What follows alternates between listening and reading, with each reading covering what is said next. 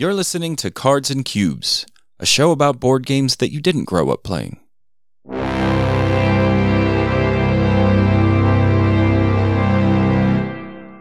On today's show, we will be talking about some games played more than usual, followed by some games that we're looking forward to, and our board game topic today is board game design versus video game design.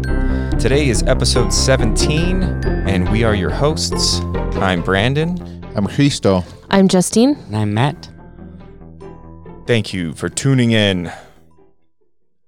Did you guys see this? Pandasaurus Games has taken their very popular game based on Jurassic Park called, what is it called? Dinosaur Island. Dinosaur Island. It had an MSRP of $79.99. They're now lowering it to $59.99. Aw, we got it when it was $79.99 and we haven't played it. So my question to you guys is, does this bother you? Does something like this bother you if you've paid high for a game and then they drop the prices? No, this is kind of like how baby boomers only had to pay $35 for college and they don't want us to get free college. Like, I'm just happy for the people that get it cheaper. That's also my opinion too. Like, maybe it'll bring more people into the gaming world. They see a Jurassic Park type game and now it's not $80. I also wonder how they're dropping the MSRP. Are they lowering production quality? Because the production quality is actually really good in our copy of the game. We've got little what are they called? What are those dinosaurs? Triceratops meeples. The dice are like really plasticky and good. I don't know. Are they dropping the quality? No, not at all. Oh, okay, then that's fine. What I imagine is that they did so well that now they can drop the price. Or they just want to clear stock that's not selling, really. That's the cynical me. And they were making so much money that it doesn't matter. They're still making money or something. Yeah, I mean, it was a whole 2 pages in Game Trade magazine in the last issue. That's actually really interesting. Is that like unprecedented or something? I feel like other games kind of, well, maybe it doesn't formally happen, but in stores, they start at like 42 or something, and they slowly drop over time to eventually the clearance section. Especially online, right? That happens all the time. Yeah. I never get upset at this unless it's like my own fault. Like I pay for a game that I don't want to wait for, and it comes overseas, so then it like hits retail and I'm like, I should have waited. Especially if it hits retail a few days before you even get your copy. Yeah. It actually kind of does bother me. So I usually try to buy games that I'm like immediately going to play, or they have exclusives, or they're going out of print. Because, I don't know. I used to rush out and buy games more frequently and then not play them. And then I see them 6 months later at like half the price, or just even used online, not even necessarily in stores, but just used. And I'm like, well, I could have bought this copy now. There's no difference. So yeah, it kind of does. If they drop the price of the Totally Liquid expansion, I think we'll get it. Oh, definitely. I really like Dinosaurs Dinosaur and a few Island. other mechanisms, I think. I still haven't played it, specifically that game. I don't know. Justine and I have played it. Yeah. It's pretty good. I'll bring it. I like it. It can go really long, though, for what it is. Right. Yeah. I just like how they lean into like them copying Jurassic Park. They didn't try to pull any punches. They went like super 90s, very colorful, and that's good. Yeah. All right. Well, we've played a lot of games because we came from a con. Well, not just now, but, in the previous weekend, we came from a convention. You could listen to that episode, bonus episode number 2. It's called SaltCon. So we were at SaltCon and did a panel there. And we only talked about a game each, but we've played a lot of games at the convention. It was a 4-day convention. So we are going to talk about more games played than usual, starting with Risto. All right. How's actually my list is kind of games that I've played is actually kind of games that I probably enjoyed the most at SaltCon. I talked about Liftoff last time, which is actually maybe I was looking through my list, the game that I really enjoyed the most out of all games, oddly enough, for whatever reason. The next probably game is Old West Impresario. So Old West Impresario is a game where you have dice and you draft dice, and you can use the dice in multiple ways. You can use them to activate a bunch of your buildings in a town that you're building, or you can use the dice to acquire new buildings. There's a spatial element to arranging your buildings. They're tiles, and they want to be next to other tiles. But like any good, well-designed game, there's some conflicts there with scoring. So if you put a tile somewhere, you're forfeiting maybe something else on the tile. So it's kind of a puzzle of how to arrange your board the best, and it's sometimes not very clear how you should arrange your board the best.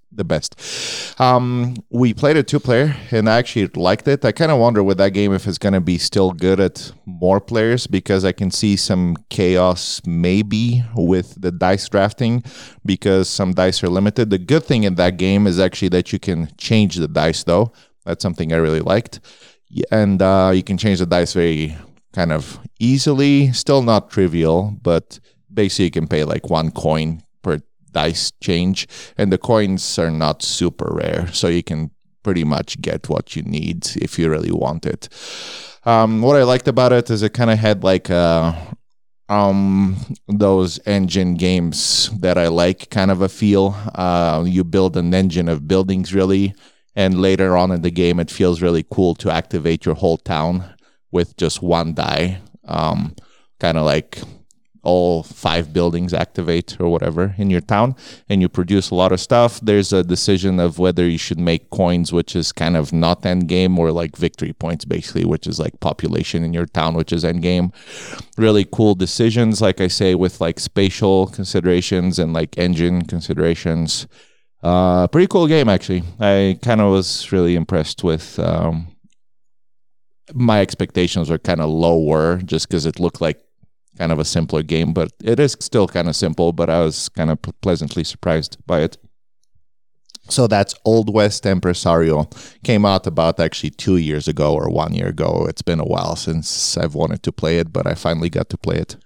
Spiritual or thematic sequel to Pioneer's Days? Actually, that's the thing. I think it's also TMG, right? I think it's TMG. So I was expecting something like Pioneer Days, which I feel like Pioneer Days was kind of not as good as I expected, but not really. I think it's actually more like Glenmore, if I have to compare a game, because it's kind of the same kind of painful decisions of where do I place my tiles like Glenmore, and you activate tiles like Glenmore. So it's very kind of, it doesn't have the time track.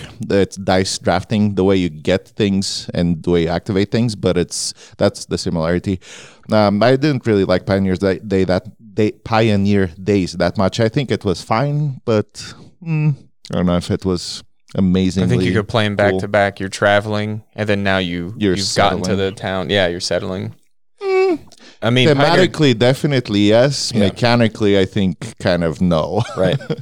Yeah, Pioneer Days was kind of just like disaster preparation, the whole game. Yeah.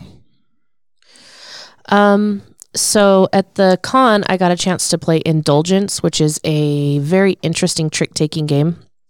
Matt and I are kind of picky about our trick-taking games. Our go-to is it has to be better than Spades, which is our favorite trick-taking game.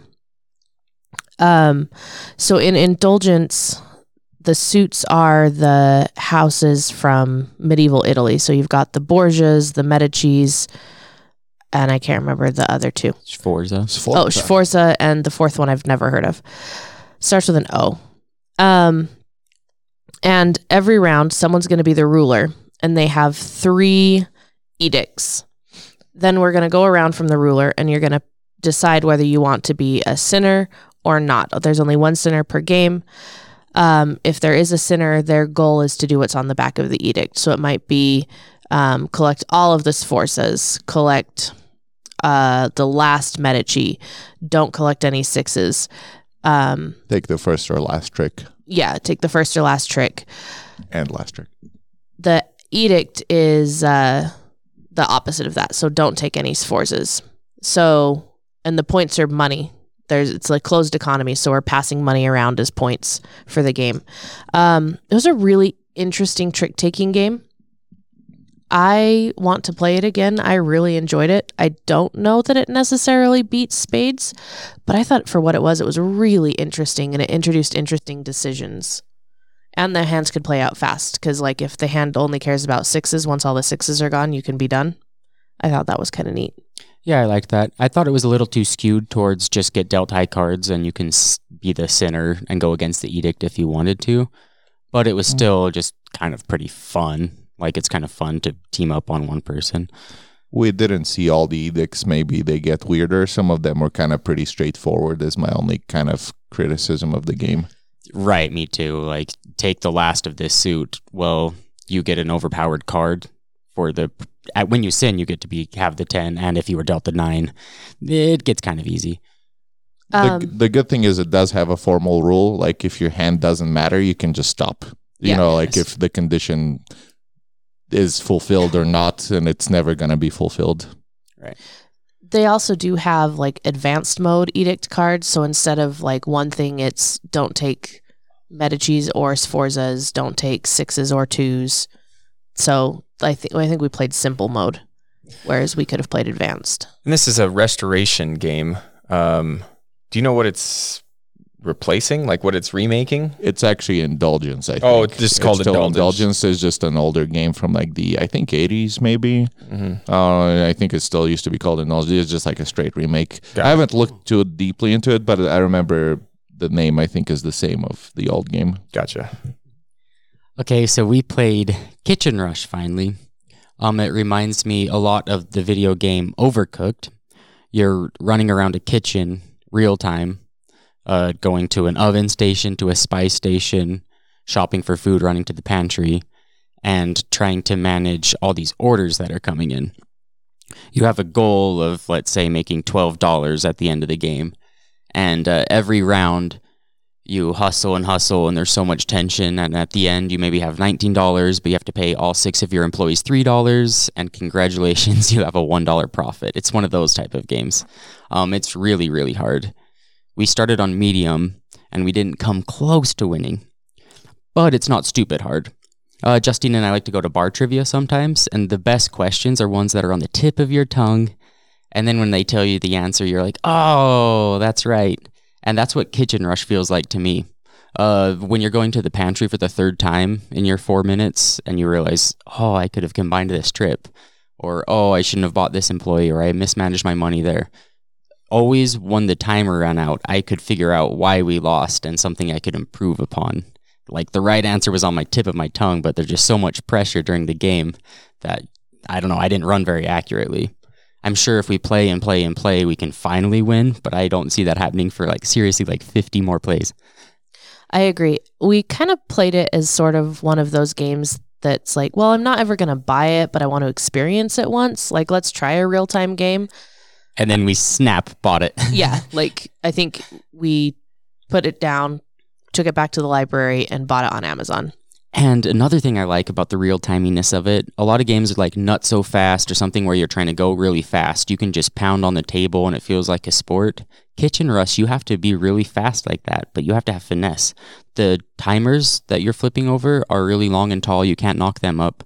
The pantry is stacked. You can't just bump the table and knock that off. You have to really quickly pick up a deck of cards and deal 3 of them and put it back and move your hand away. And you're moving your hands around so fast without wrecking the board. So you just want to go faster, but you can't wreck everything. So there's more tension there too. Being a real-time game, does the estimated time of play, is it more precise? That's true. There's 4 rounds of 4 minutes. You're allowed to talk in between rounds, but I mean, you can't talk for that long unless you don't want to have fun. So yeah, it's a 18-minute game probably every single time. Nice. Yeah, I mean, you could sit there and deliberate for half an hour and make an exact plan, but don't. And there's top decking too, so you can't even plan that deeply. That was Kitchen Rush. Stefan Feld is a man who designs many games, and many of these games I quite enjoy a lot. I have a small collection of his games, and I'm always looking forward to the next one. Merlin is a game that released a couple years ago, and we hadn't seen it in the States for a while. And we played it at the con, and boy, was I disappointed. Merlin is a roll and move game. That's right, it's roll and move. And a bunch of point salad and some set collection things and various ways of strategy, which I have no complaints about all the game that surrounds that. The roll and move I do. Now, I think this is him trying to design a game that maybe is like, oh, look, you can design a good roll and move game. But this makes me think that you can't. There is ways to mitigate the dice, but to me, it's kind of the worst ways you can mitigate it. I liked in Castles of Burgundy where you could spin workers and make the pip of the dice go up or down. In this case, you spin an apple and you get to flip the die. So still not that much mitigation. You're on a round table and you have a pawn that you're moving clockwise. There's also Merlin, which all the players can control, and he could go counterclockwise or clockwise, but you only have one die for that particular character. You have 3 other dies that you roll in the beginning of the round that you can use in whichever order you want to move your own pawn around. So there's a lot of, so you get these flags that is like kind of the mitigation. One could make you turn the die, flip the die, as I said. One could make you go counterclockwise and break the rules. There's a bunch of different flags that could do different things when you discard them. You could also use those flags for various points, and you're trying to like complete objectives on cards that are in your hand. But the thing is there's a lot of thought process for me to see if I can get my guy to the place that I want him to be. So I need to look. I could move 5 times. That doesn't do it. I could move 3. That doesn't do it. I could move 1. That doesn't do it. I could flip dice. Look at all my flips. That doesn't do it. I could go counterclockwise. That doesn't do it. Oh, there's one flag that make me go across the board in a straight line and then move from there. And now I have to reevaluate all those moves. So it like bogs down this, like I'm thinking about all this. And then at the end, I'm just like, I can't do it. Oh, that's terrible. I hate when they make you go down dark alleys like that. Yeah. So you go down these different paths of trying to figure it out, and then you just can't do it. Again, all the other things surrounding the game I thought was pretty cool. I wish that this was more of like a rondel or maybe like worker placement. But the roll and move didn't work for me. Our friend Trevor, who played it with us, had a great description of it. He said that he feels like the game had a chokehold on him with both hands, and it just kept getting tighter. Actually, I played it with Brandon. I think that is actually exactly the feeling that Feld wanted you to experience, is kind of a very restricted game. His games are generally very restricted, and I think he deliberately did not want you to be able to change the dice just so you have to like kind of suffer through those decisions of like, if I go here, I do this, and I can't do that. So yeah, it's kind of like I think it's not meant to be open. It's meant to be kind of more closed. So, right. Yeah. For me, the game was pretty random. Yeah. They're not necessarily even the movement. I think the movement, the theory there is like all the actions are good. I don't know if that's also true, because some actions are better towards the end of the game. Like the point actions where there's actions which reward you for elements on the board, basically like flags or control markers or whatever. So if you take that action at the beginning of the game, you're getting 1 point. If you're getting the action towards the end of the game, you're getting 7 points. So you kind of don't want those actions at the beginning of the game. And sometimes I think the dice kind of force you into it. But yeah, the bigger thing for me was actually there's these objective cards that you can fulfill just by, like, you have random objectives in your hand, and there's a market for them. But the market was ended up being kind of really junky for us, where no one wanted the 3 objectives that were out. So what ended up happening is you fulfill an objective and you can draw, and everyone started like top decking at some point in the game. And you can just top deck something that works for you, just completely blindly, that you already even have maybe fulfilled. Or you can top deck something that's completely useless and impossible. So the points on those objectives are not huge, but just there's a lot of elements like that in the game. At the end of the round, you get dealt these like random traders or whatever, and they can just happen to match your shields that you have, which protect against the traders or not. And if they don't, you have to waste time to protect against that, because that's like point loss. There's a lot of those things in the game. As you think about it, there's a lot of just random things happening to you, and very kind of restricted ways that you can deal with it in the Feldian way, because that's his way, is like, I think, like kind of restrict your game a lot. But this one was also kind of random, which is not a great combo, I think. So it sounds like Steffenfeld designed a punishing Steffenfeld game without understanding how Steffenfeld games work. Yeah, I mean, so it sounds like it's Oracle of Delphi, but take out the fun Yes, factor. actually, that's exactly my feeling of it. I was actually talking to Brandon about it. I was like, I'd rather play Oracle of Delphi because at least it's fun. This is like Oracle of Delphi, but not so much fun. And So it it's like, took you guys forever to set it up, too. So you have to That's Yes. what I was going forever. to say. It was a really long setup, and it was kind of a long teach, and then it was a lot of thought process for things that you might just not have control over at the end. So, like, I don't mind a lot of random games. I mean, we've talked about it in previous shows before, but they have to be, like, kind of short and simple and fun, and this is none of those things. It's not short, it's not simple, it's not fun. Yeah. So, yeah. So, that was a bummer. I will not be playing Merlin again. yeah, I think the game has its charm, but kind of too random for me also. I'd rather play Oracle of Delphi anytime, which I kind of enjoy actually a lot. A game which I played at SaltCon again is Fertility. That actually kind of surprised me as a game. I saw some kind of a tile laying game, and actually initially it looked really complicated because there's this art on the tiles. So like I kind of didn't know anything about the game really going in. I thought it was going to be this kind of complicated game because of the art. It turned out to be kind of very simple, kind of in a way. Simple, but I'd say clever.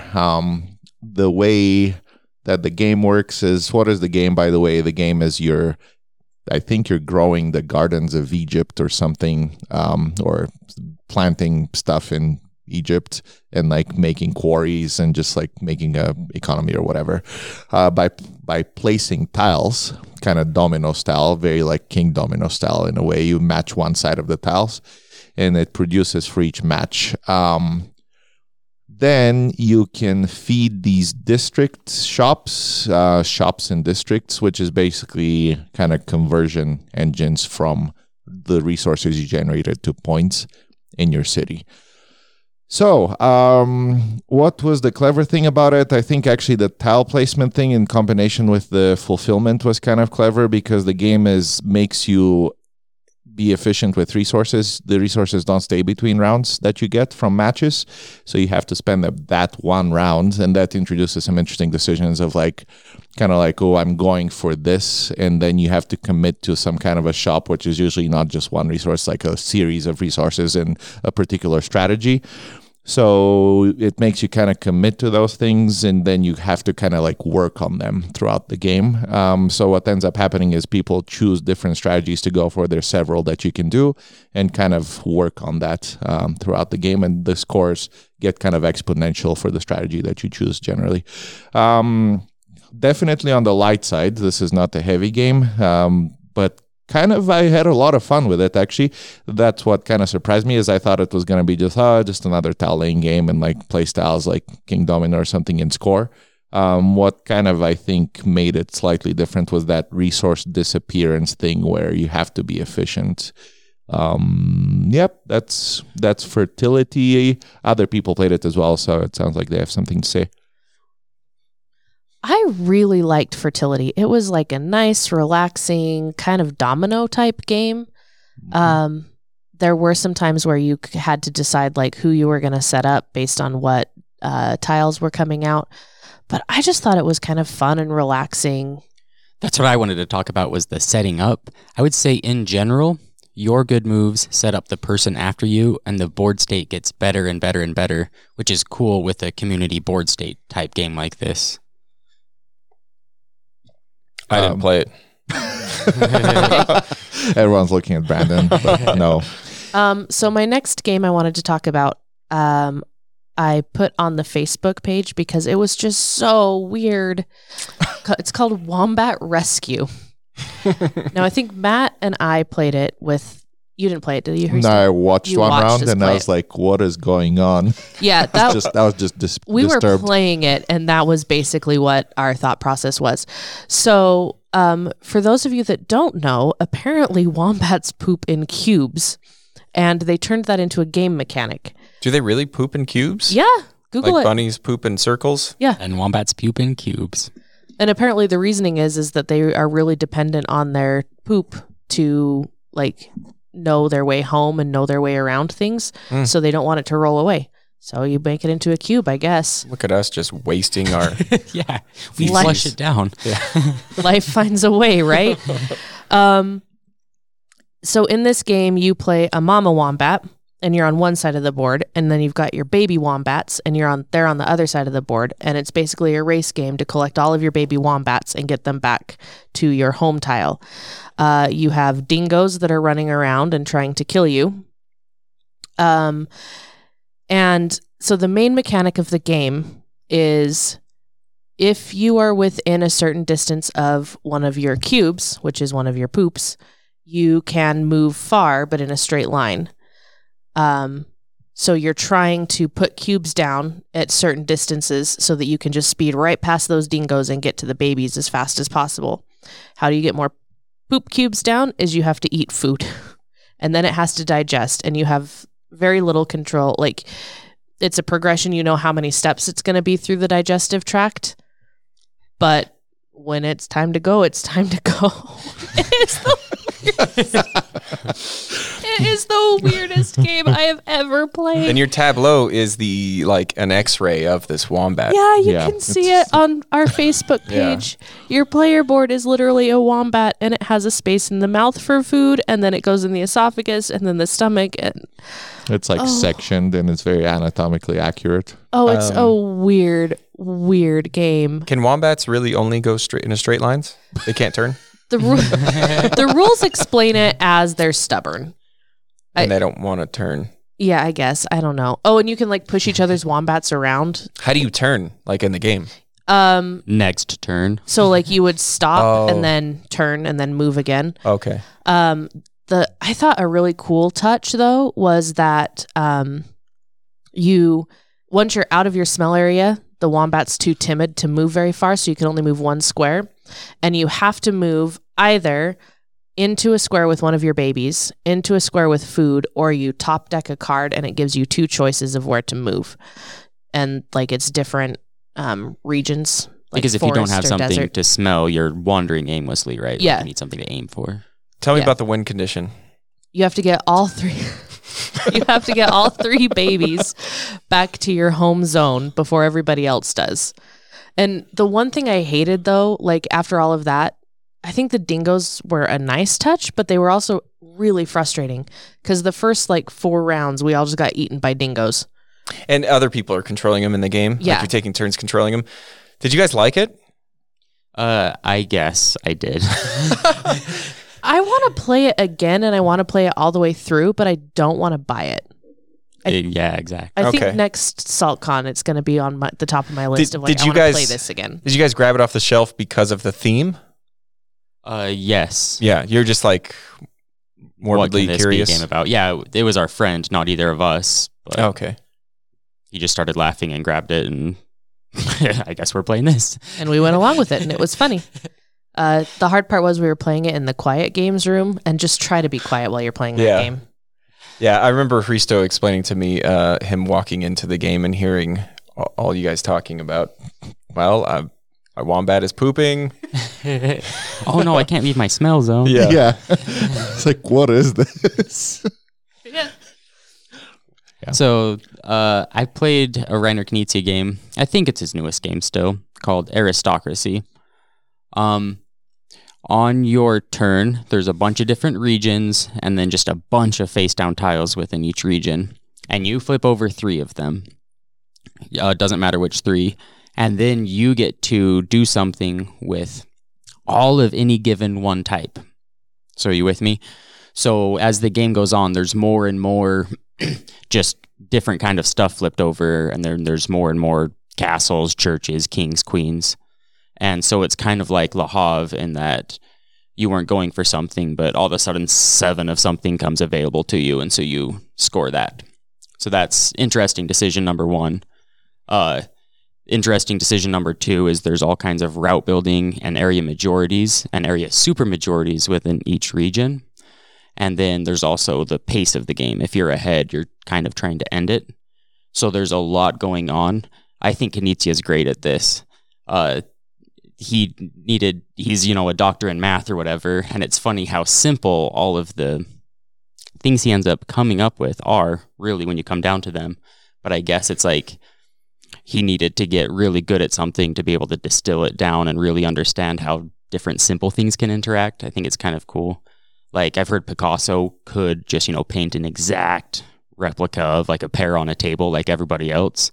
He had to be that good at painting to make his just abstract stuff make sense. And that's what I think about with Knizia games. That being said, this is a Knizia game, and if you already have Blue Lagoon, Taj Mahal, Tigris, and Euphrates, and you're not a completist, you absolutely don't need to get this. This feels just in line with those. If I had to rank his games from 1 to 10, 10 could be 1 and 1 could be 10. I know it. So it feels exactly like those games, but it was fun, and I'll get it if it's ever on sale used or something. That's kind of weird. I thought it was kind of okay. There are a lot of decisions going on, but I think sometimes just because of what you reveal and the mechanic of like the luck of the reveal. Yeah, all of his games start from like a source of like a random input, and then it gets really chessy from there. you know. I don't know. It was okay. I'd describe it as an okay game for me, but not. I like probably his other games better than that one for some reason. The theme is also kind of hilariously like the nobility left and you're just taking over or something. Like, oh yeah. We don't know where they went. Yeah, but let's take all their stuff. Let's take all their stuff. Like what? Are you kidding me? But yeah, it's an okay game. I enjoyed it. It's not that I disliked it or anything. I wasn't super impressed by it for some reason. I walked away from it after the rules teach. Do you remember that? No. Yeah. The rules got taught and then I walked away. But the store got busy, so I was tending to the store. I'm okay sitting this one out, though. But that's how I felt. I'm ready for Knizia to design another like bigger game. Like he's been putting out a lot of like smaller, simple, like kind of fun games. But like I'm ready for a bigger. Actually, that's maybe what I felt like is it was kind of like too small in a way. So I wanted something like more. Is it 1994 too? He could have designed this in 94, I think. Actually, that's what it looked like. Actually, kind of no for me. I think I was fine with the gameplay. It's just kind of smaller game. And Hats is a card game, just like Numbers Colors kind of card game. Card games that I really like is those type of games. This one's kind of weird. You have a hand of cards, and then there's like cards on this board that are numbered 1 through 6, and the numbers are labeled 1 through 6, and there's like 7 different colors. You're playing a card out and switching it with a card on the board. The rules for that is it has to either be the same color or it has to be higher than the card you're switching out for. The card you're getting back, it goes in front of you, and it's a set collection type thing. And at the end of the game, wherever the cards lay on the board, the colored cards are going to be that much points. So if there's a brown card in the 6 slot, every brown card's going to be 6 points. You play every card in your hand but one, and that one card is your favorite hat. These are like cards of hats. And that is going to be your favorite hat is going to be your cards in front of you of that color, the sum of all those numbers minus the card that you're holding in your hand. There's a 2 and 3 player variant where you just like play all against each other, but I think the actual game is the 4 player game where you're playing in teams, kind of kitty corner from across each other, and you could trade cards with little to no information, and there's a cookie that goes around, so if you have the most sets, then you get that cookie. I do like the game. I feel like the strategy is not very straightforward in the beginning, especially if like how to communicate with your opponent when you can't communicate anything with them. It says in the rulebook, like it says you could talk freely about what you want, except you can't talk about the number, the type of card, or the color. So it's like, what else is there to talk about? We found ways around it by saying like, I want a card that I have in my tableau. And to Hristo's point, he was like, I think you should play with no communication. I think that is true. I think the way to do it is to give your opponent your partner. I was going to say, you said opponent, you're talking to your partner. You're talking to your partner. You're not talking to your opponents. They're not talking to your opponents at all. Yeah. No. Your partner, you should give them, you should have enough information that's in front of them to give them cards that are going to help them, or give them a card and kind of be baiting them to like change the market for me because this makes sense. Anyway, it's like really fast, simple game. I should mention that like it's all really nice looking. Like the cards are linen finish, and the cookie is like looks edible. And there's a score sheet that's a dry erase board that's like a napkin that the cookie goes on before anybody gets it. The box is like a magnet book box, except the marker that came with my game was completely dry right out of the box. So that's kind of a bummer. But this is a game that I want to like try more. I think I don't like the 2-3 player game. I think I like the team game better. It feels like you have a little bit more control if you get the communication right, which is not verbal in my opinion. It's just like sight and intuition of what you should be doing. Yeah.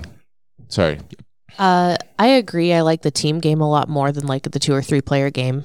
One of my big pet peeves with any card game like that is if there's hidden cards, like there's a deck of cards off to the side that you don't know. And in a 2-player game, that's how it is. Or in a 3-player game as well, there's cards you don't know if they're out or not.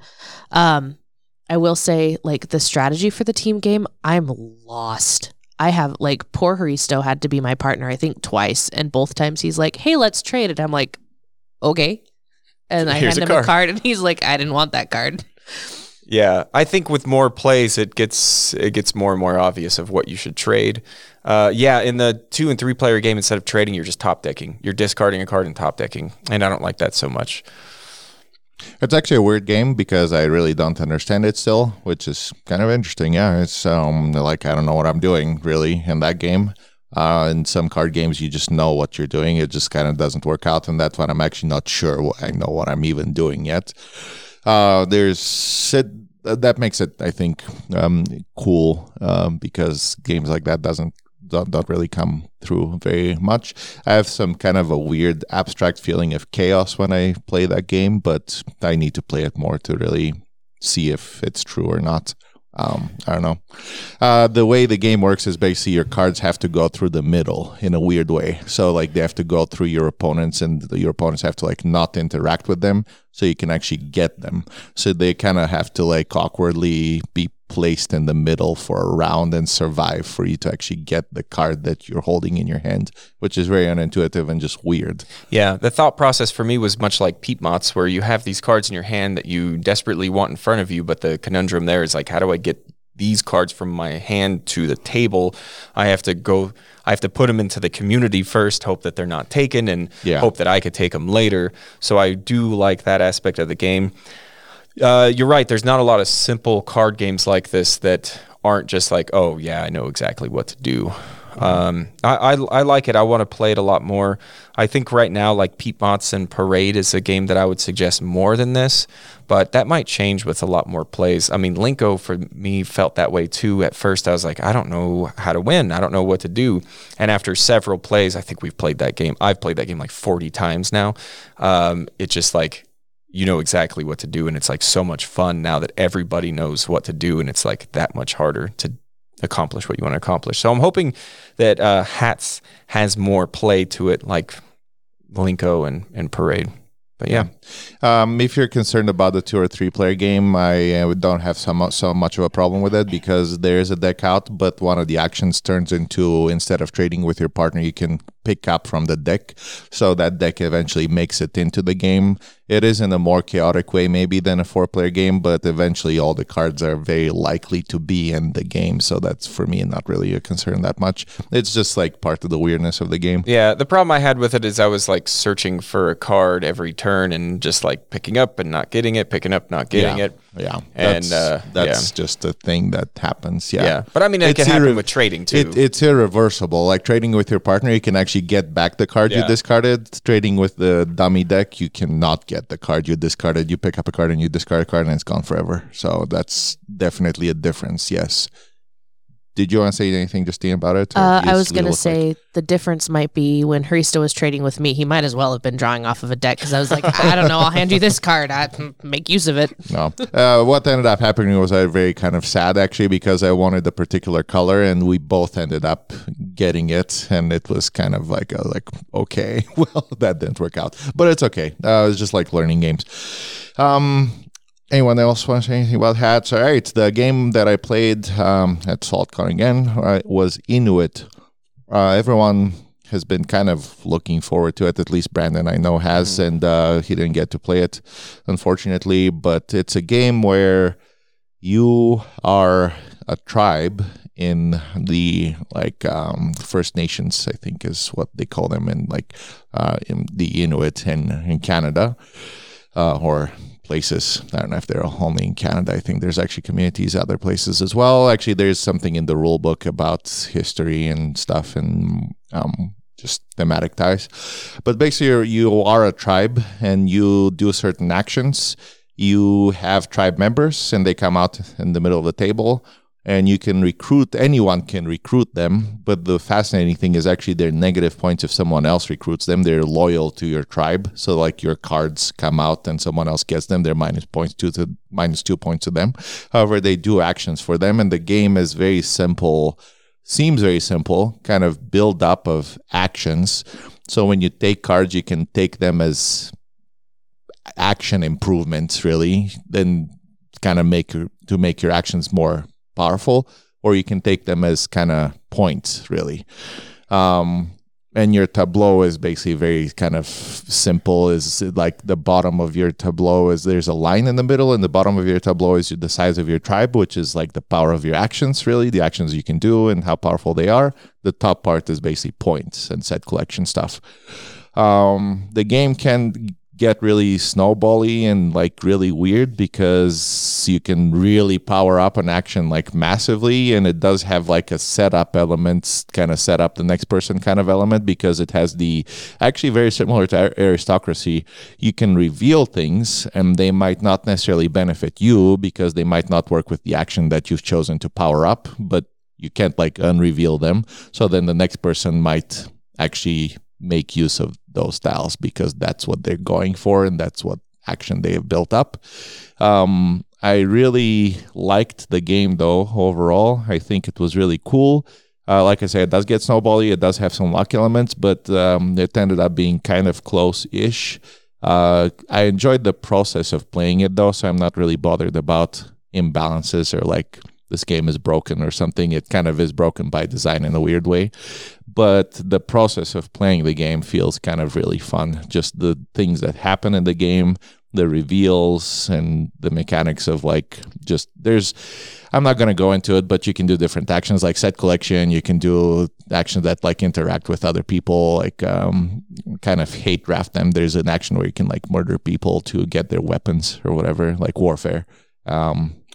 And there's like objectives, end game objectives or ongoing powers. Pretty cool game though. I really enjoyed it actually. Yeah, that's Inuit, the Snowfolk.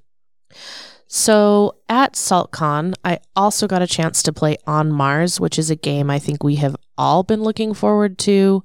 It's the newest Vital Lacerda game. I'm going to talk about it pretty briefly because there's a lot to talk about. The biggest thing about this game, I love it. I think the timing element is neat. The deciding whether you're going to be on the colony or in orbit every time you get that decision. At the beginning of the game, it's not a big deal. Whatever, you bounce back and forth and it's fine. By the end of the game, when you're going to have to wait 6 rounds if you decide to stay in one place, it's agonizing deciding what to do. Like everything else just kind of flows from that. The worker placement is kind of whatever. The mini game on the surface of Mars is kind of, it's fun, but just that like agonizing decision of, am I going to stay on Mars for 6 more rounds, or am I going to go into orbit and do crappy actions, but I have to do it for 3 rounds, is really neat. That decision, I think, makes the game. Yeah, I mean, I've only played it once, so it's hard for me to get too deep into it, but I did really enjoy it. What I like about Lacerda Games is like it's a worker placement game, but it's not like blocking spaces. It's just making things harder to go to, like more expensive. Like if you want to go to a place where 2 other opponents are, you have to spend people or diamonds. And that could be rough to do. So yeah, I'm looking forward to talking about it more because I'm going to play it a lot more. Exactly. Yeah, I've played it twice, and I don't feel any differently than after I've played it once. As far as have I played the whole game? Do I understand the game? No, not yet. Not even close. Yeah.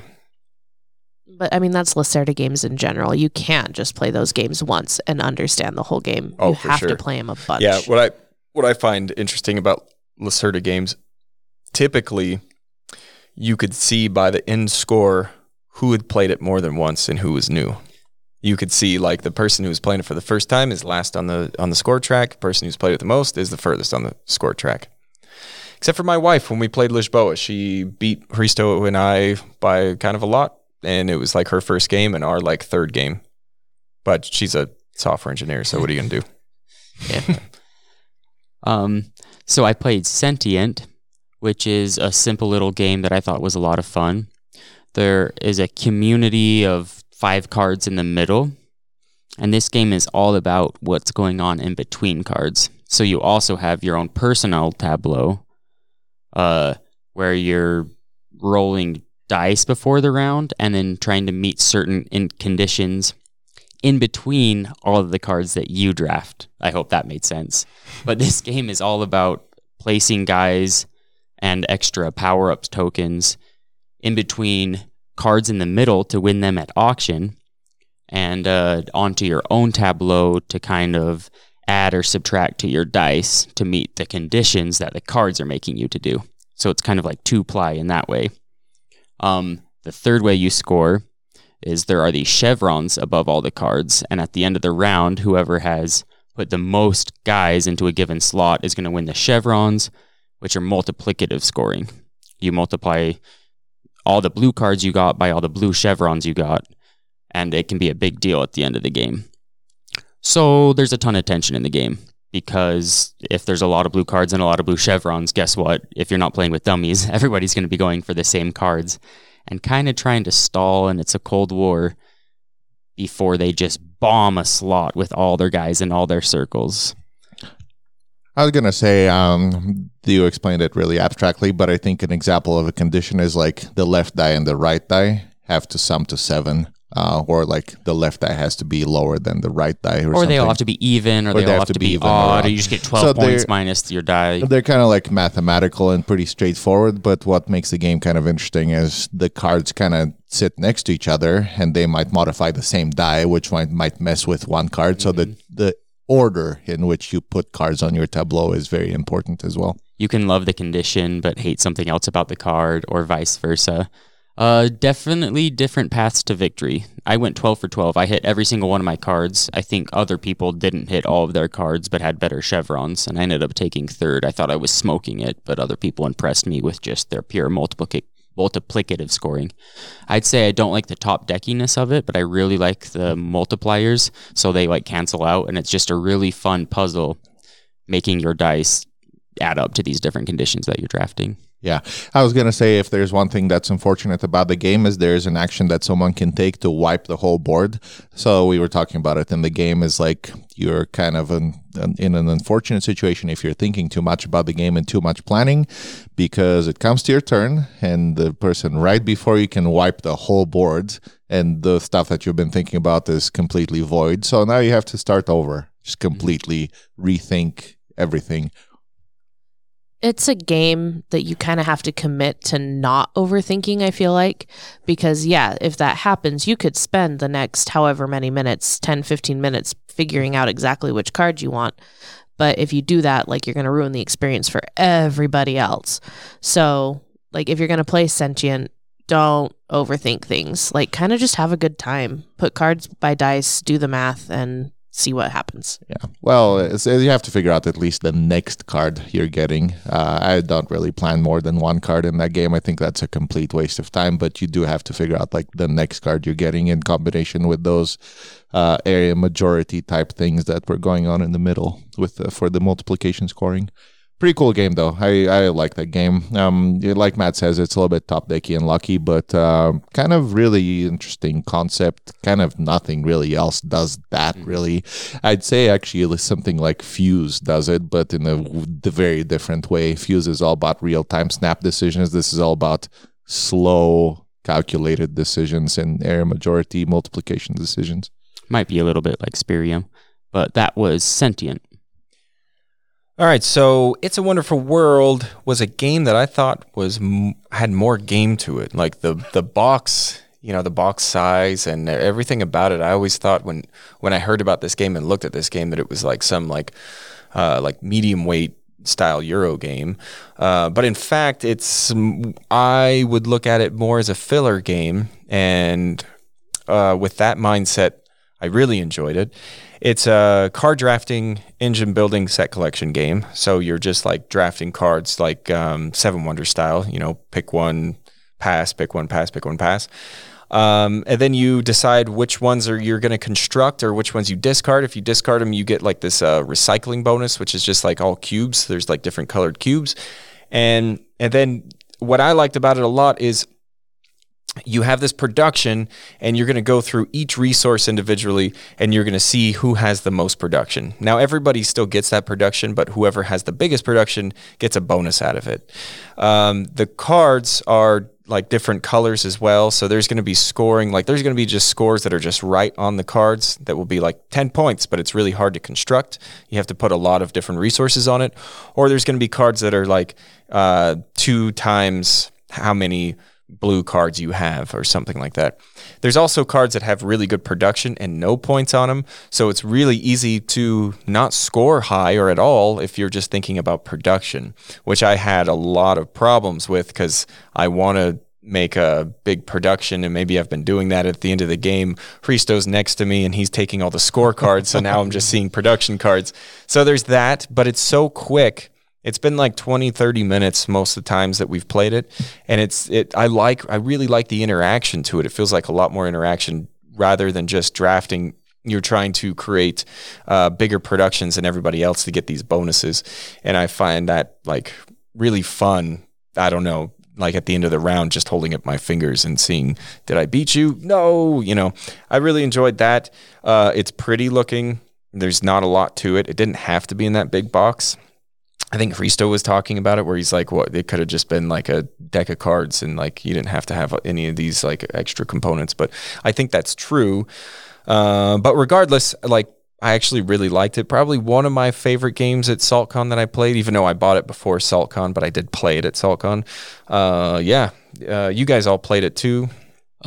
Yes, you're saying that it's a filler game, and I agree, and it's a great filler. Other people can't wrap their head around it that it's a filler because it comes in the normal King Domino size square box, and they're kind of not liking it.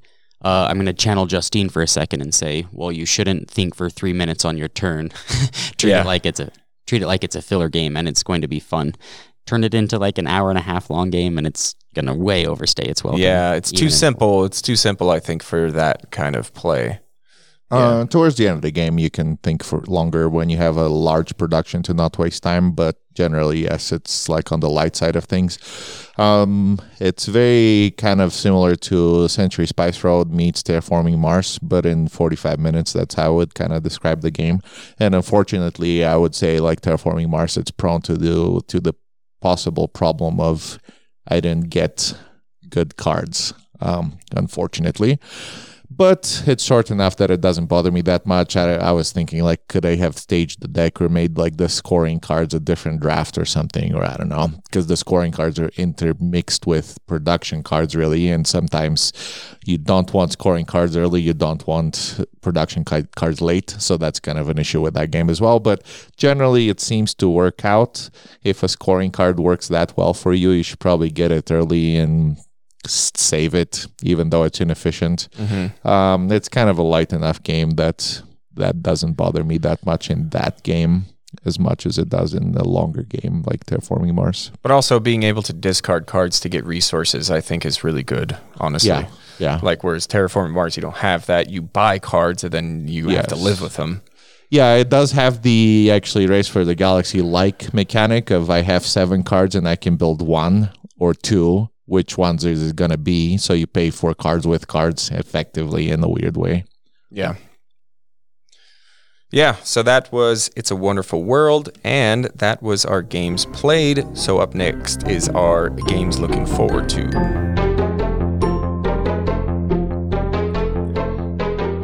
This week I just have one game that I'm looking forward to, more of a curiosity. It's from Prospero Hall.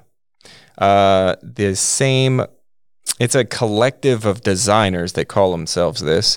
They did what I call target games. So Horrified, Villainous, Jaws, Bob Ross, The Art of Chill, Choose Your Own Adventure game, the Funko Universe, and Shifty Eyed Spies, which made me feel like I was high on drugs when I played it. But this one is The Shining. It looks like based more on the movie than the book. I'm just basing that on the cover. The cover's like a little boy playing with his car on the famous carpet that's in the movie. I haven't read the book, so I don't know if it mentions like the carpet design. I doubt it in the book. But I think these games are sort of like hit or miss for me, but I think that they are kind of the leading game designers that like can take an AP and actually make a decent game out of it, where most of the time if I see an AP, I go, oh, I probably don't want to get that, but they've been doing decently with this. So I am looking forward to The Shining, sort of. It's funny you're saying AP instead of IP. Oh, IP, sorry, yeah, is IP. bad all the time. Yeah, sorry, my bad. IP, international, intellectual property. Is that the same group of designers, I guess? I didn't even realize it's a group of designers that designed the Top Gun that we were looking at the other day. Yes. That's actually kind of funny. I saw Top Gun and I just picked it up because I was like, oh, wow, what a wonderful opportunity to revitalize the franchise, of which like 25 years old now. And the new Top Gun is coming out, so I think that's why. But the game is pretty funny. There's actually, I picked it up and I thought it was going to be a war game because, that's what you think of with Top Gun, like airplanes and like aircraft carriers.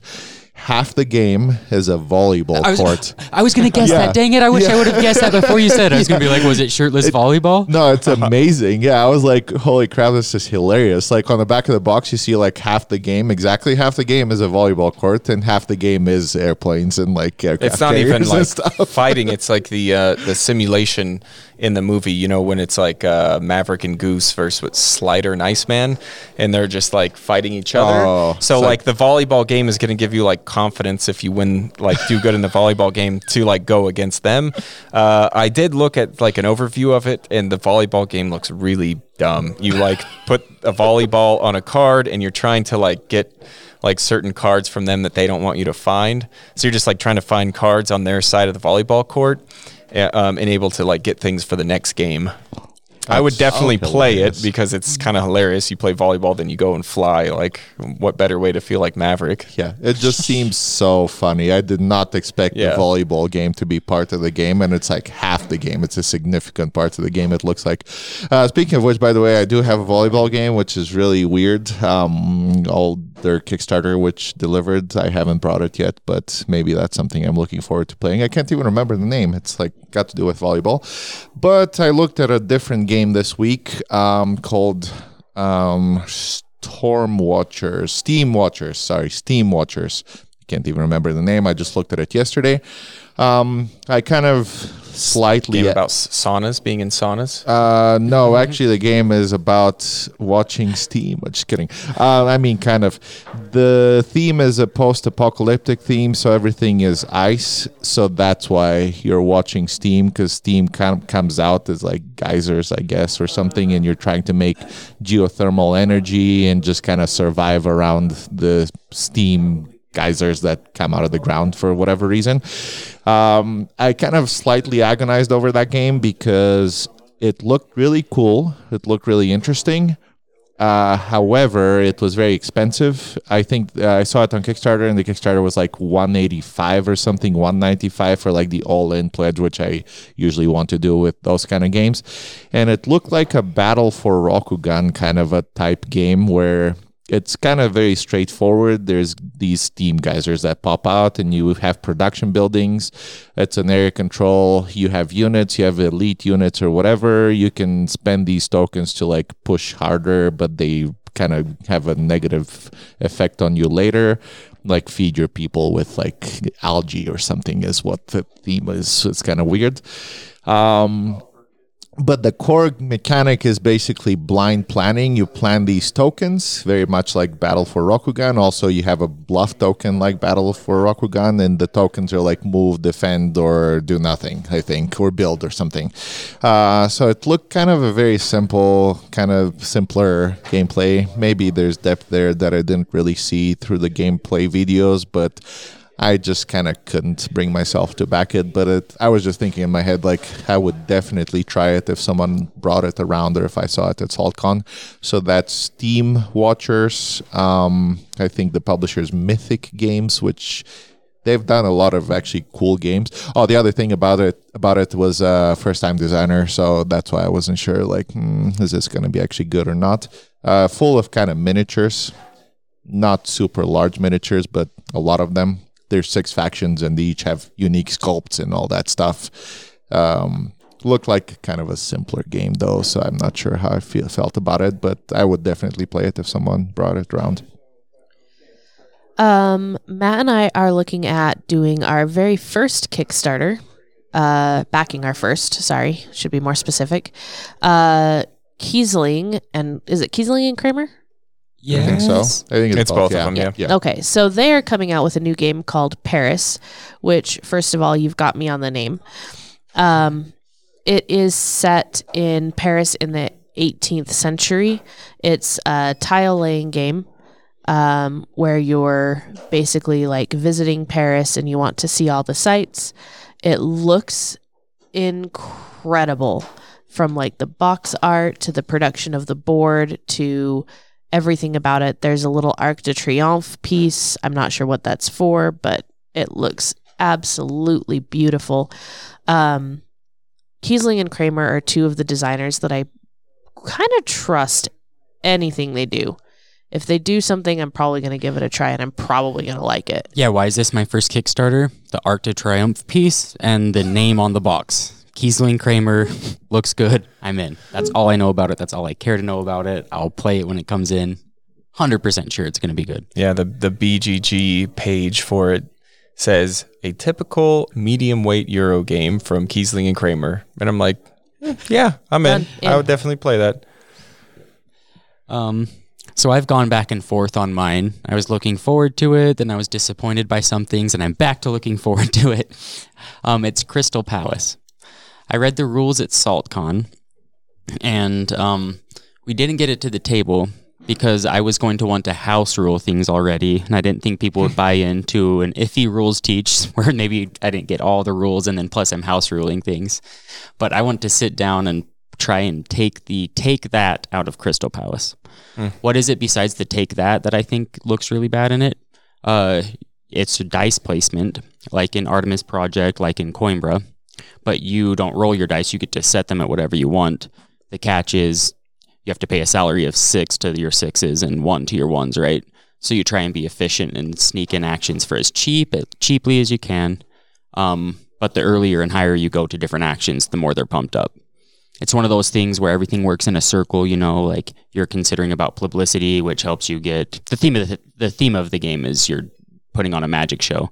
So, you know, so you're getting rabbits in the hat from the Rabbits in the Hat store or whatever. I don't know. It's a big giant circle. I don't think it's magic. I think you're like doing patents for like inventions is what I understood. But maybe I'm wrong. Maybe I'm wrong. Oh no! There are patents in the game. Yeah. I thought the patents specifically didn't fit Yeah. the theme. I No, was I thought I thought they were like patenting like special two-way mirrors for special tricks or something. they're Like I have actually- this patented cut the girl in half trick. No, they're actually inventions, and that's why I think you like charge people like licensing fees or something. I think there's a mechanic. Then for why is that or everyone something. wearing top hats anyway? I don't know. It's for the World Fair. The World Fair is involved or something. I think I looked at that game as well. Everything looks cool. Uwe Rosenberg is putting his face on games now that just say Uwe seal of approval. Like he has nothing to do with the design. He's just like, if you like my games, you'll like this. With movies and Quentin Tarantino. Like Tarantino did it with movies with like Grindhouse and stuff. So this is Uwe Rosenberg doing that. Some of the patents say pick a player and steal 2 things of him. Like it's an asteroid, like we're playing Terraforming Mars, and I just want to discard those cards from the game and play it. And then I think it will be fine. There's also another little something. You know how like in Everdell, how you didn't like how you had to match up the bakery and the baker and just hope they come out in the deck? Yeah. It looks like the patents have that too. Oh, Some yeah. patents want you to have like a specific thing. But there was nothing unfixable about any of this. So if I find enough people who are willing to house rule things through playthrough 1, I think this is going to be a good game. And that's Crystal Palace. You don't roll the dice. No, you get to place them however you want. It just costs more to place a 6 simultaneously, so Yeah. you don't know. You have a little box, and you like hiddenly set them behind the box and cover them. And That's then cool. everyone simultaneously reveals and pays for them. Basically, you just pick the power of each worker. Yeah, that's neat. I like that.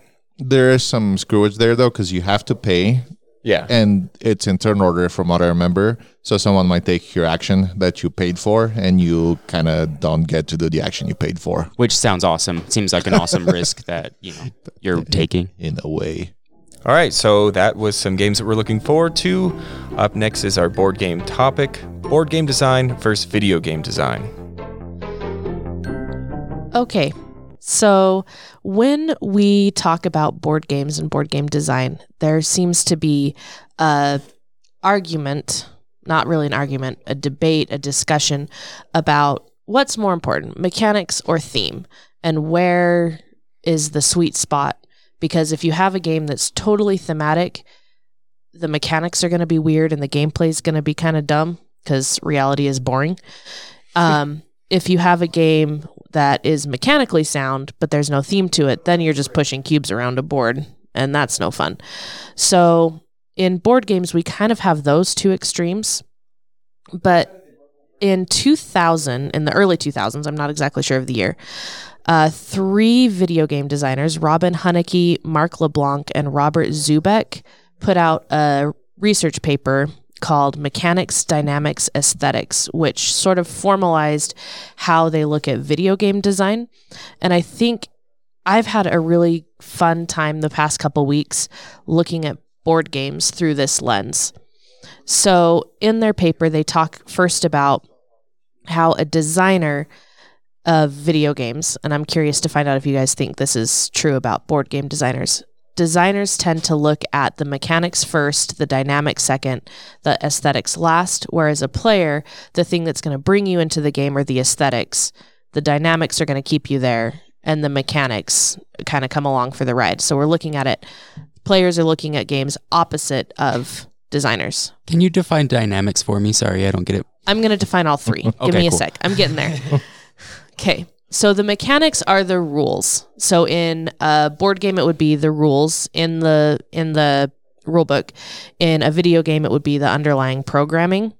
It's the actions the player can take, what a player directly controls. So putting your piece on a square, using like worker placement, trick taking, things like that. Those are like mechanics. We know that. Dynamics in a video game is the runtime behavior. So what actually happens as you start mixing these mechanics together. So they're the mechanics coming together and acting on what the player does. So I think as you were talking about Merlin, I had a great example of the dynamic is the mechanics of Merlin, from what I heard, were roll and move and like changing your dice, flipping your dice over. So those are 2 mechanics that come together and create a dynamic of frustration, basically. You are stuck there analyzing every single option you have of all the dice is there now, all the dice is there flipped. If I use this flag to move over here, can I? So that's kind of the dynamic those two mechanics create.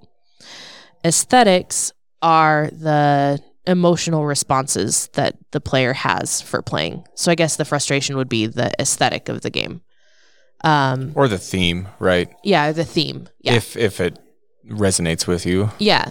So why is the game fun? So I think of aesthetics before I've read this paper as like how the game looks, but that's not really the case. It's more like what purpose is the game serving for you? Why are you having fun with it? I see. So they have some examples of things that make a game fun. So there's sensation. So are you playing it because it looks good, because it feels good? I think a lot of the, what are they called? Crokinole. Help me out here. Dexterity games? Thank you. For some reason, that word went out of my head. Dexterity games, a lot of it is the sensation of it, is we're touching pieces, we're moving pieces. Then I'll just go through the rest of them quickly. Fantasy, narrative, challenge, fellowship, discovery, expression, and then the eighth one I've heard called many different things. In the paper, it's called submission, but basically it's to get away from the world. Okay, so escapism. Yeah.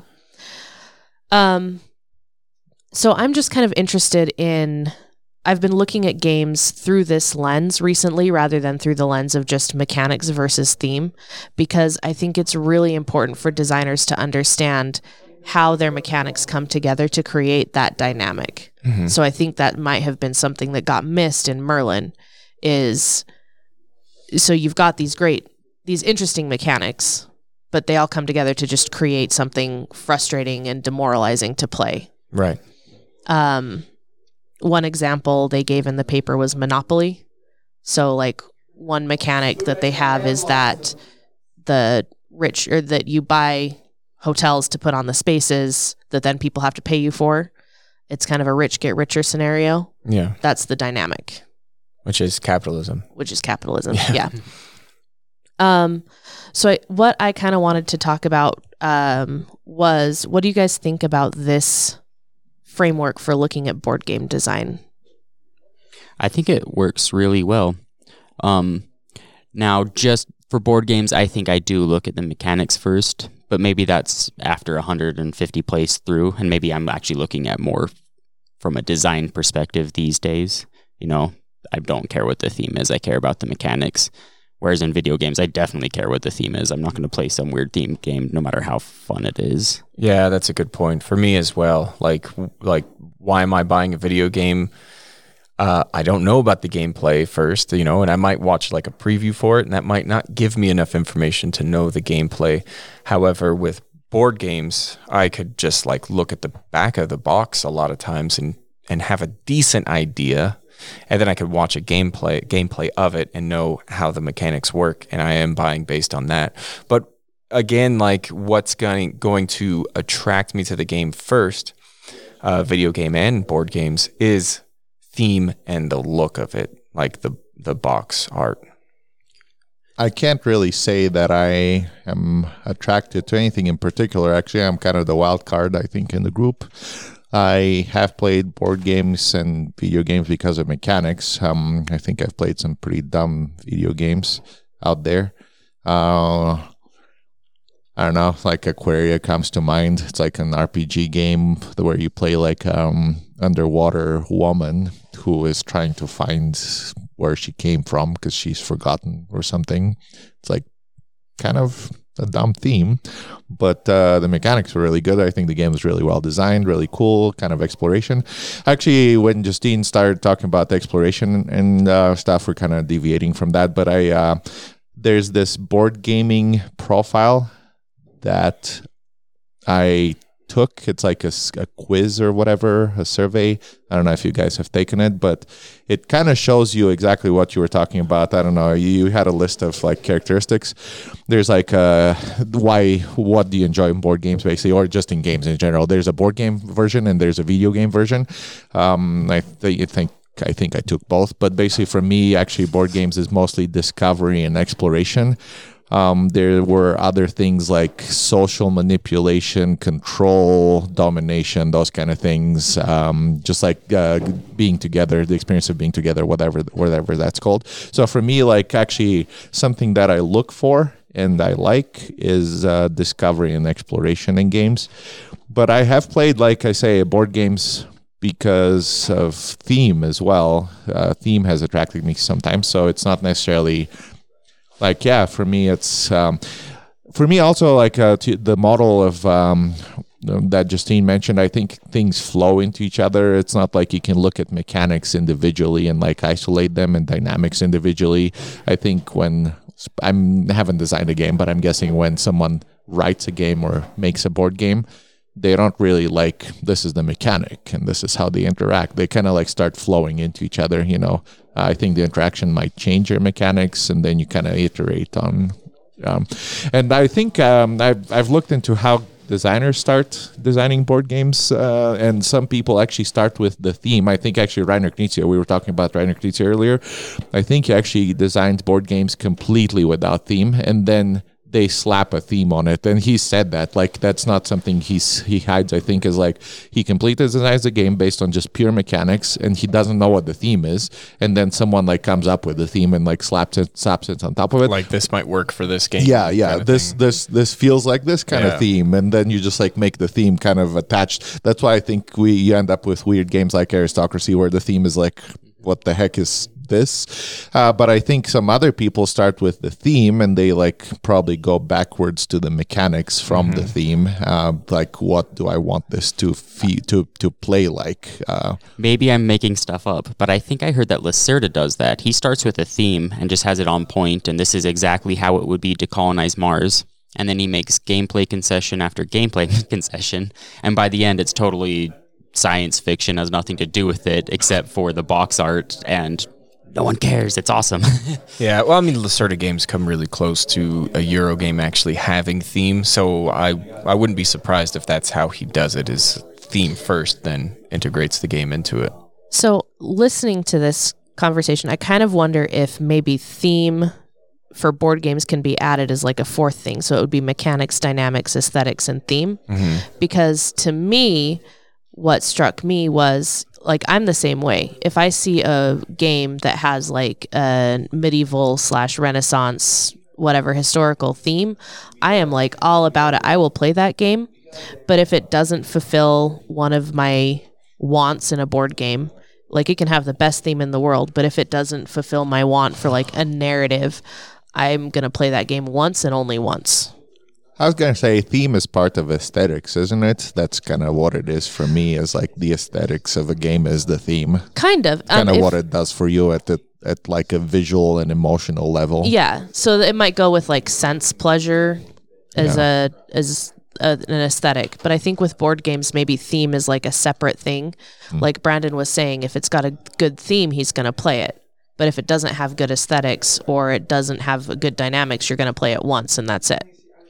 The thing is, board games are very rarely single player. I've never played a solo game. Video games often are. So I demand more. I need to make my own meaning from them, so they have to give me more to work with. In a multiplayer video game like Halo or something, I don't care what the theme is because it's competitive. I can also make that same kind of idea in my head about board games. I can just ignore the theme. But if I'm just sitting in my room with the lights off, like, you better tell me a story. Because I don't care that I just like conquered this computer, you know, it doesn't like feel as good. You know, what's funny to me is when I play video games, I want less story and more just action. Like, from board games, I get social interaction and I get like brain exercises and I get puzzly type things, right? But with video games, I want kind of the opposite. I want like my brain to like turn off and just like have fun, you know? So like video games that I go toward is like Far Cry, you know, where it's just like open world, first person shooter. Like, you could make gather two things together and make them into different like weapons or carriers or whatever. But honestly, like, that game is kind of like mindless. Like, there's not a lot of like puzzles in it or anything like that. There's like really basic ones that are not like really complex, but it's mainly like bust in, shoot everybody, and like it's weird. That's what I want from video games. Whereas that makes the worst board games. The board Right. games you hate the most are going to fit that category. Exactly. Like, Merlin, you just roll the dice and do something. Yeah. Yeah. I don't know if you have this coming, Justina, the rail stuff, but I think actually there's some parallels with video games versus board games. Like basically, I'd say Far Cry is kind of like a sandbox game, like Western Legends and maybe Zia and Merchants and Marauders, because there's no clear like strategy or whatever. You just do whatever you want and hope you get the most stuff or whatever. It's kind of conversely, actually, I was thinking about Europa Universalis. That used to be a video game, turn-based video game, and like Civilization actually as well, come to think of it. And they made it into board games, which is kind of like a one-to-one transition, because turn-based games particularly, I think, are very easily ported to board games. So I don't know if you had anything to talk about as far as like Ditto, Sid Meier's basically Civ. yeah Civilization, same thing, like board games being kind of ported to video games. Yeah, I actually didn't think about that, but that's a great topic. I do think it's kind of interesting, like for Brandon, that his reasons, the aesthetics that draw him into video games and board games are different. Because for me, I think it's very much the same. I play games for the narrative. I play games for the challenge. And kind of like I play games for discovery and expression as well. So like the board games that I play tend to be very similar to the video games I play. Like I'll play like Planet Zoo is a game I'm really into right now on the computer. Civ, The Sims on occasion.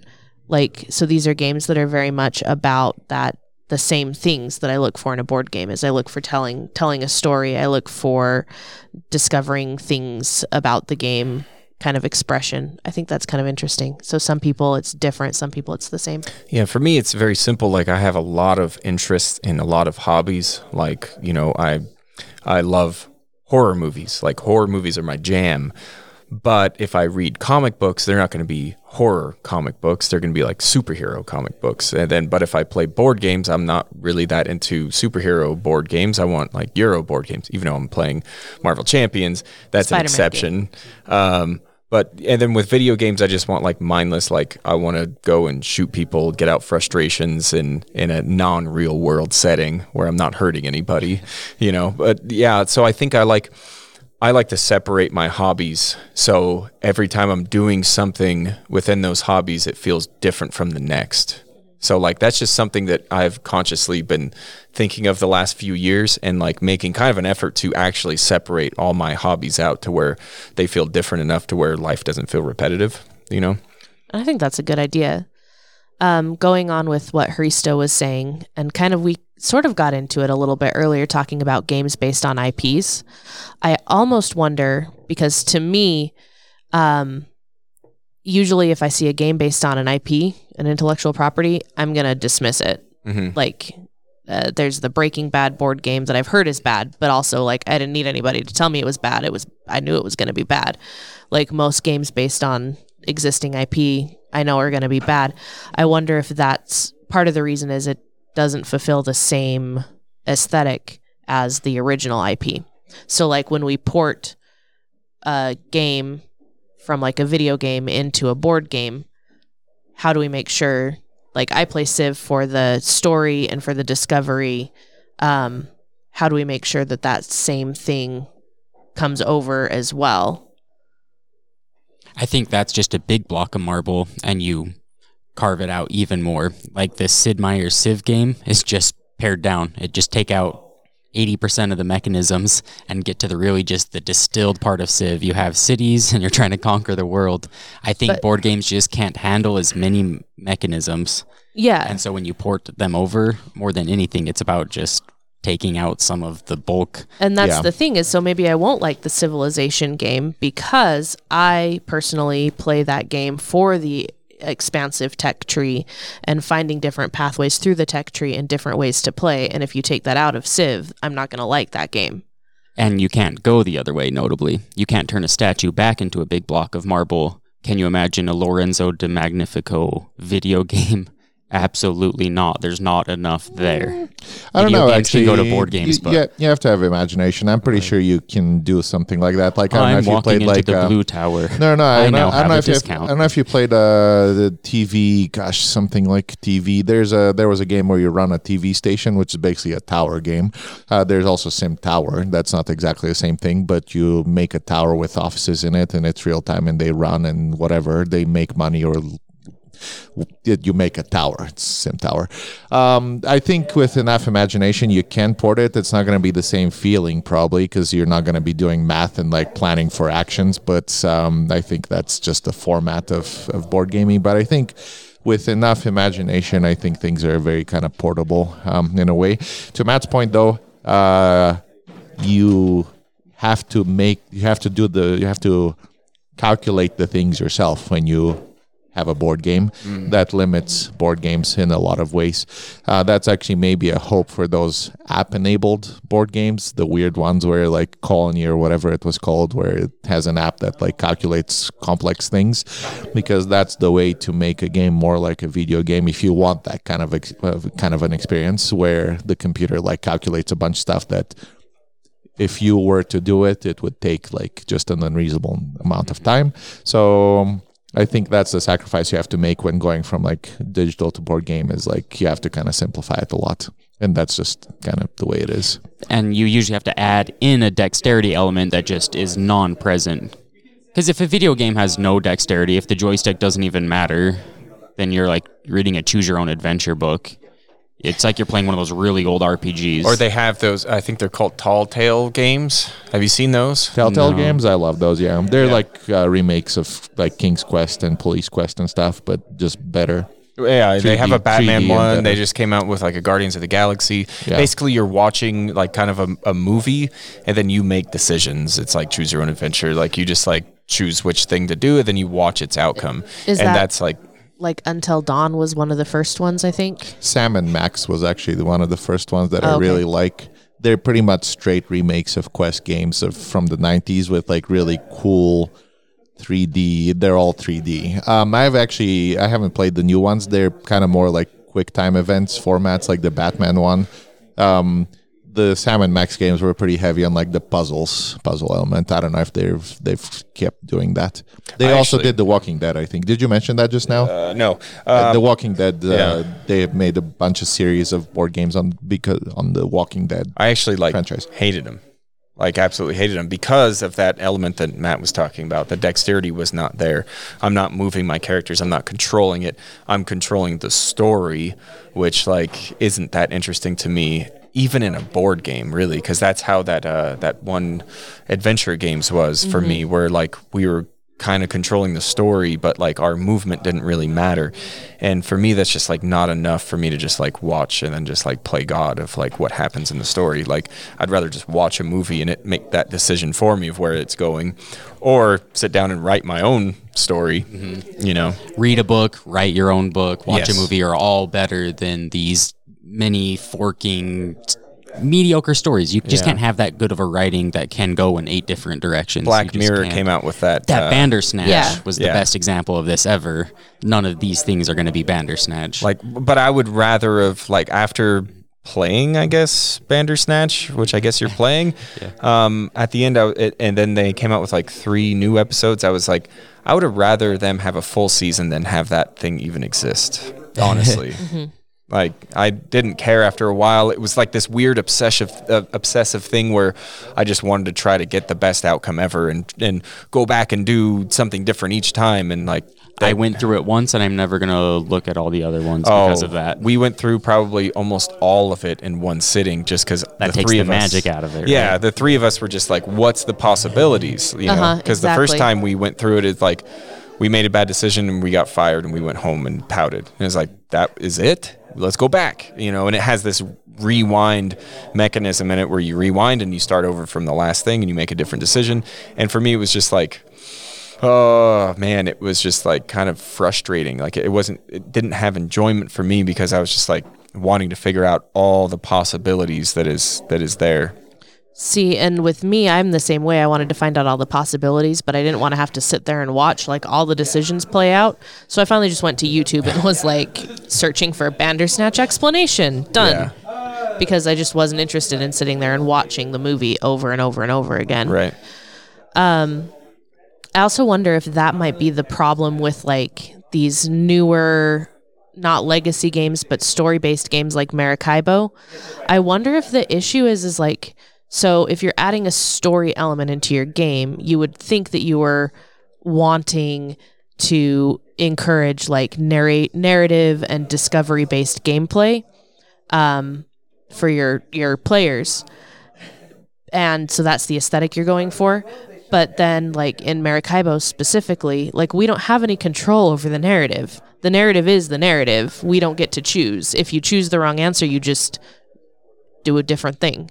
If you pick the answer that kills the guy you're trying to save, like, oh, well, pull this card anyway and continue the story with no consequences. You know, so with I was thinking about that, and with like Maracaibo, like you'll randomly pull out a story element, but I'm sitting there still thinking about the puzzle of the game and what I'm going to do on my turn, strategy-wise.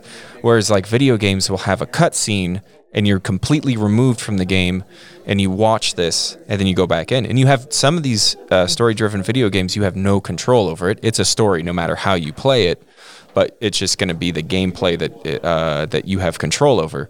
So I think with board games, for me, if they're story-driven, they have to have an element of simplicity, or else I'm going to be wrapped up in thinking about the strategy. I wish you could skip the cutscenes in Maracaibo, so to speak, you know? Some video games say press A to just skip this, and I would just skip it in Maracaibo. Unfortunately, you can't. Justine just keeps reading the card. Well, you can. You just like don't read it, and you just read the objective, right? What do you have to do? I mean, yeah, you can. We can just play with the base game, not story, which I'm actually kind of ready to do. I'm getting to the point now where I don't care about the story anymore. For Maracaibo in particular, first, the story just doesn't appeal to me that much. It's like just not written well from what I've seen so far. Like, I don't know, it's just like I can't put my finger on it, but like not enough interesting stuff happens. Second, I think the design of non-choices is not good. I think there's better ways to do it where the choices actually are choices. There's actually multiple like theories on like choices in games, and there's the Mass Effect, whatever that was called, way of like there's a line, right? So it's like a line and you make choices, but then you converge back to that line. There's also like a tree where you don't converge back, but that's like really difficult to do, and you have to have a huge deck of cards to have like a true, you know, like you make a choice and it changes the whole game from then on. You don't go back to like a line, like Rails or whatever it's called. Fallout is that way, but that's because it can use a computer to have a huge tree. Possibilities of like what can happen. Yeah. That's the craziness there. And I think it just comes down to design. I'm not sure I like the choices that were made in Maracaibo for just like, first, the story itself is not that interesting to me. Second, there's choices, but they're not really choices. Like, are you kidding me? Well, at least from the very little that I've seen. No, you're 100% right on both of those. So that just comes down to it. But I do enjoy actually story games. Like, unlike Brandon and maybe other people who don't enjoy story games, I really like story games that appeal to me. I've played like Penumbra. It comes to mind. Penumbra is like a game where you wake up in a bunker and like on PC. You wake up in a bunker and it's like a very Rails kind of story. It's kind of on Rails. Yeah. I mean, you can explore a little bit, but it's not like mazes or anything. It's pretty much on Rails. Like, go through this puzzle, then go through the next puzzle, then go through the next puzzle, and you just keep going forward. I enjoy that, but the story is well done and it just like appeals to me, and I enjoy the puzzle. So I think for me, it comes down to just enjoying the way the story is written and the puzzles that it has, and it has to have some puzzles. I can't really just sit there just for story. I need to enjoy the puzzles as well. Mm-hmm. Yeah. Yeah, I mean, I get my stories from comic books and movies, so I guess I just don't want them in other facets of my like passions. And see, I try and shove stories into whatever I'm playing. Like, if I'm playing the Bloody Inn, I'm telling a story, at least to myself. Yeah, anyway, so that was mostly what I had to talk about. I did just think it was interesting, that extra step of the dynamics. I feel like that's where a lot of games fail, is that we have these mechanics that we spend forever well, okay, not we, I'm not a game designer. There's these mechanics that designers spend forever on, but maybe they forget to think about how those mechanics interact. Yeah. I mean, there's something that's just the magic of a good game. And yes, you can on paper slap 5 mechanics that are good mechanics together and have kind of an average or bad game, or just they just don't feel fun to play. And I think that's just kind of experimenting with different mixes and coming up with new mechanics and actually putting them together and see how they feel to people. Because I think everything kind of has to work together to make a good game, I think. Exactly. Sorry for the Star Wars Armada tournament going on in the background, if that's what you're hearing. Demolition is popping with tournaments and all kinds of things. Come on down if you're in Salt Lake City, Utah. Demolition Games. All right, well, that's our show. So thanks for tuning in, and give us a review if you like it. Or you can contact us on our website, www.cardsandcubes.com, or email us at cardsandcubespodcast@gmail.com. We'd like to thank Lindsay Hobbs for composing the theme and Kirsten Adams for creating our logo. You can see more of her art at Cat Coffee on Instagram. That's KATCOFFEE. Cards and Cubes is a production of Pod Cauldron. Check out some other great podcasts on the Pod Cauldron network, including Bub Club, a horror movie podcast, and Rabble Rabble Rabble, a comedic look at current events. You can find these on Spotify and Anchor, and coming soon to more platforms. Once again, we'd like to thank you for listening, and we will see you next time. Or you will hear us and we won't see you.